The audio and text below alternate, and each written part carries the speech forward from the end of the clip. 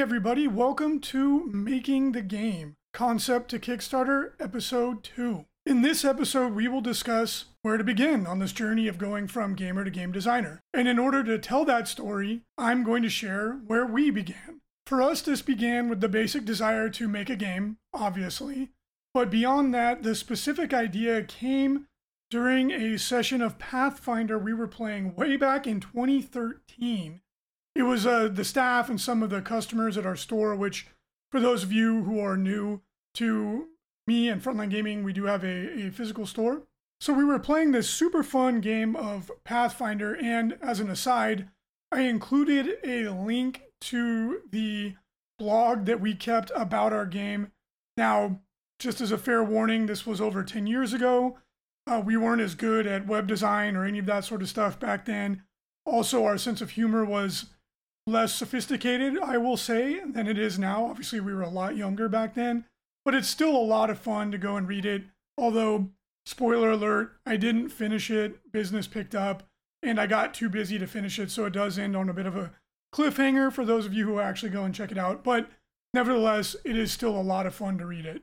You can find that link in the notes over at bloodthrone.org. Or on the Frontline Gaming post, I will include the link there as well. So at any rate, we were playing this game of Pathfinder, we were having a ton of fun, and one of the things that made this unique is that all of us are also miniatures gamers. We're also passionate miniatures gamers. Our two favorite tabletop gaming genres are RPGs and tabletop miniatures games like Warhammer 40,000, Age of Sigmar, Marvel Crisis Protocol is a new one that I really love. I think they did a tremendous job with that. So those two types of tabletop games form sort of the core background of the games we loved, in addition to adventure board games like Descent, that was really popular back then, or games, more current ones like Gloomhaven. And that's when the idea hit us. Wouldn't it be cool if you could design a party of characters that are similar to the kind of characters you make in games like D&D or Pathfinder, and then play them on more of a skirmish scale with the aesthetics of games like Warhammer, where you have three-dimensional terrain and other fun elements such as that. So initially we tried to make Pathfinder, which was the game we played at the time, and anyone who's played Pathfinder, which was basically a derivation of D&D 3.5 edition, knows that it was not in any way balanced. It wasn't balanced for PvE, let alone PvP.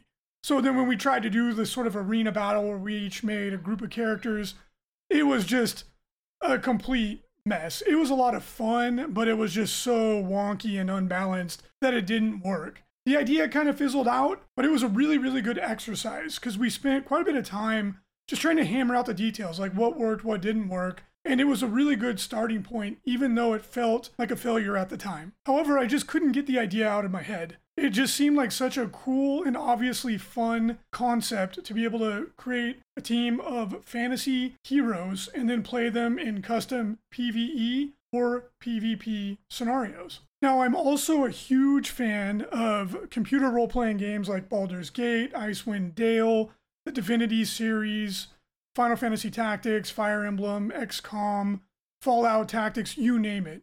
Anything that sort of combines strategy gaming with role-playing gaming elements, I've always been a massive fan of. And in that span of time, we had sort of a renaissance of that genre, and tons of cool games were coming out, and I was having so much fun playing them, and then again, making teams of custom heroes. It was just a blast to then go and then fight against the various monsters. Now, also during this period of time, Kickstarter sort of bloomed, and we were seeing lots of new products coming to the market, and we actually launched our first product in conjunction with a partner company via Kickstarter in the early days, and we got a taste of how exciting it is to have a Kickstarter campaign that's successful, to see the enthusiasm, and just really, it's just a really fun, cool way to bring a new product to the marketplace. Our Kickstarter project in today's terms would be considered a very modest success, but in the early days it was pretty exciting. Then we started to see the absolutely amazing successes of products like Kingdom Death Monster, and then the juggernaut that was Gloomhaven, and of course, in my opinion, the creme de la creme of the crowdfunding, which is Awaken Realms, and they've gone on to do amazing things, and we'll talk about them later. But regardless, it was very inspiring to see these companies come out of nowhere and then launch these really amazing, intricate games with exciting rules, cool miniatures, and to have also obviously the tremendous success that they did in financial terms. And it was an inspiration to say like, yeah, okay, I think, this is possible, this is doable. So at that point in time, I started setting aside time after work and on the weekends to go back to that idea that I just couldn't shake about a tactical RPG on the tabletop where you have control of not just one hero, which is typically the way these kind of games go, but a team of heroes, similar to what you have in a video game like XCOM, where you have a team of XCOM operatives and you have to kind of control all of them, similar to a game like Final Fantasy Tactics. And they can level up and they have all those RPG elements. And then you're going in and fighting these sort of set piece battles against monsters with objectives.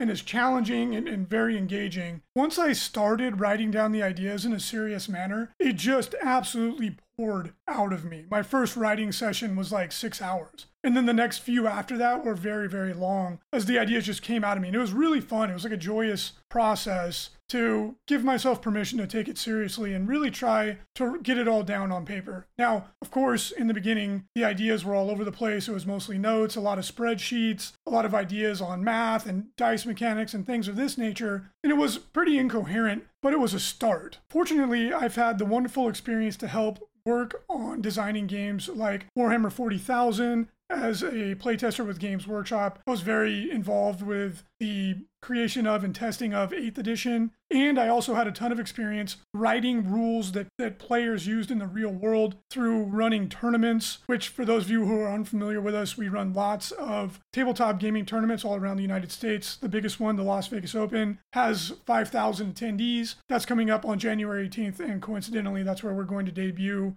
Blood Throne, although obviously the game won't be completely done, but we will have demos going, so feel free to come by and check it out. Also, obviously, having ran the International Tournament Circuit, or the ITC, we were heavily involved with writing rules that people used. And the reason I bring this up is that it gave me a lot of personal firsthand experience seeing how people actually interpret and use written material and rules in reality. So if you have the opportunity to be involved in a game in that fashion, I highly recommend it. And you'd be surprised how low the barrier to entry is for most games, especially smaller games. Now, if you go and try to be a playtester for Riot Games or League of Legends, you might have a more difficult journey getting there because the game is so big. But with a lot of the smaller games, the independent games, they're dying to have people act as playtesters. And that's a wonderful opportunity to kind of see what it's like, to be able to jump in and actually read the rules in their nascent stage, give feedback, and learn a lot about the process. Plus, you'll make connections along the way. And that invaluable experience of seeing how players actually use the words that you wrote as rules in reality, I really can't emphasize enough how important that is, because so frequently something that makes sense to you that you understand with full context, somebody that's coming into it without that context, or sometimes with the intention of misinterpreting it, will play it in a way that is in some cases the opposite of what you expected. So you really want to try and cut your teeth on that, if at all possible, even with just your own play group where you can go, hey, everybody, if you're willing to bear with me on this, I'm going to write some rules out and I just want to watch you all read them, talk to each other about what it means, and then play them in reality. And it can be for a game that you already play, like a house rule. And as you repeat that process, you'll get better and better and better at writing rules. Now, the other side of that is being a competent writer. So you really want to understand how to write clearly, what language to use. And there's some really simple tools that you can use. One of the best ones, it's a really, really short book. It's called The Elements of Style. It's a classic. It's an old book, but it's like in every writer's handbook. And you want to take the time to understand how to use language in a way that is clear and concise with a minimal amount of unnecessary language. We'll go further into writing rules in a future podcast, but that's just some really quick tips that you can do today to get yourself in a position to do the best job possible. To circle back around to the original topic though, that's a great place to start. Ask yourself, wouldn't it be cool if ...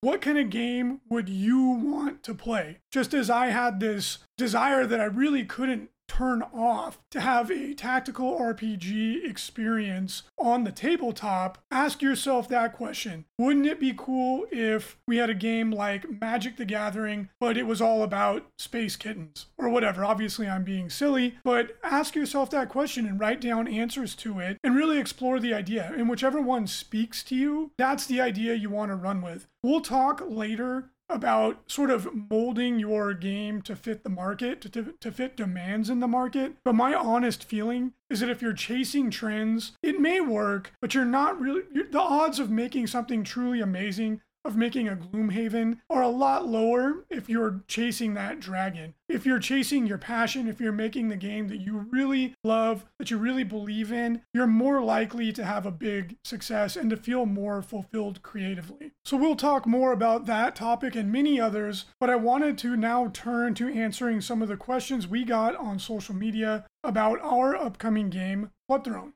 Ramon O asked the question, can Bloodthrone be played solo? And Ramon, the answer is yes, it can. It's a game for 1 to 7 players. And let me explain what I mean by a game for 1 to 7 players. You have a roster of 12 heroes. However, when you go on a mission, you can pick 6. As I explained in the last podcast, they're not always available. They can be injured. They might have to take a break. Think about XCOM, a similar mechanic. So when you're playing, up to 6 players can play 1 hero each. Or 1 player could play all 6. Or you could have 2 to 3 players that each take 2 to 3 heroes. Now, the monsters run on an AI system, but a human being still has to move them around and read the AI and that sort of thing. So what you could do to have the 7th player is have 1 player just play all the monsters, which is a lot of fun. In playtesting, I did that all the time. Another listener asked, how many miniatures are there? So there are 14 hero miniatures. We'll call it 14 and a half. There's 12 heroes and 2 pets or summons, and we'll really dig into all the fun, crunchy rules mechanics later. And then we have a little mini guy who's a familiar, which a wizard can use, and we'll explain that in more depth later, but they're a lot of fun. There are also 17 different types of monsters. Some of them come in groups of 2 or 3 for the weaker monsters, giving us a total of 28 monster miniatures. So it is absolutely loaded with miniatures. And another thing to note, which is unique for Bloodthrone,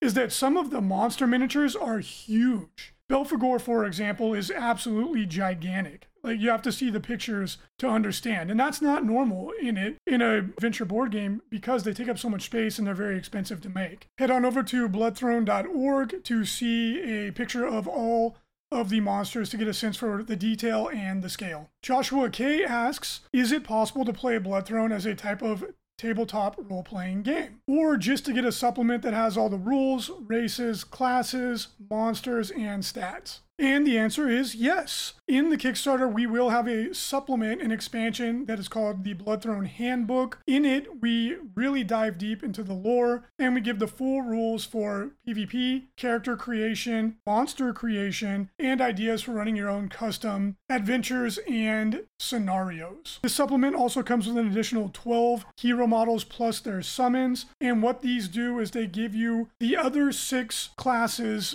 and characters that you need to fully flesh out the 2 factions that we're leading out the gates with for the game. To specify that point, in the core box, you have 12 heroes, and they come from every different nation of the world, or almost every nation, I should say, that are still standing after the Throne Wars. And we'll explain what the Throne Wars are in future episodes as we talk about the lore. But in essence, these heroes in the starter box normally would not work together, but they will work broadly with one of the 2 factions they are associated with, called the Iconoclasts and the Adherents to Zenith. So in the starter box, you can play a sort of mini PvP, we call it skirmish mode, where you take the 12 heroes from the starter box, and if you choose to, you can play a 6v6 right out of the box. Now, to play the full PvP, or to play a full PvE campaign, your own custom campaign, with one of the 2 general factions, you need the full 12 heroes to do so. And that's where the expansion comes in. Those give you the other 6 heroes per each faction for you to have the fully fleshed out Adherents to Zenith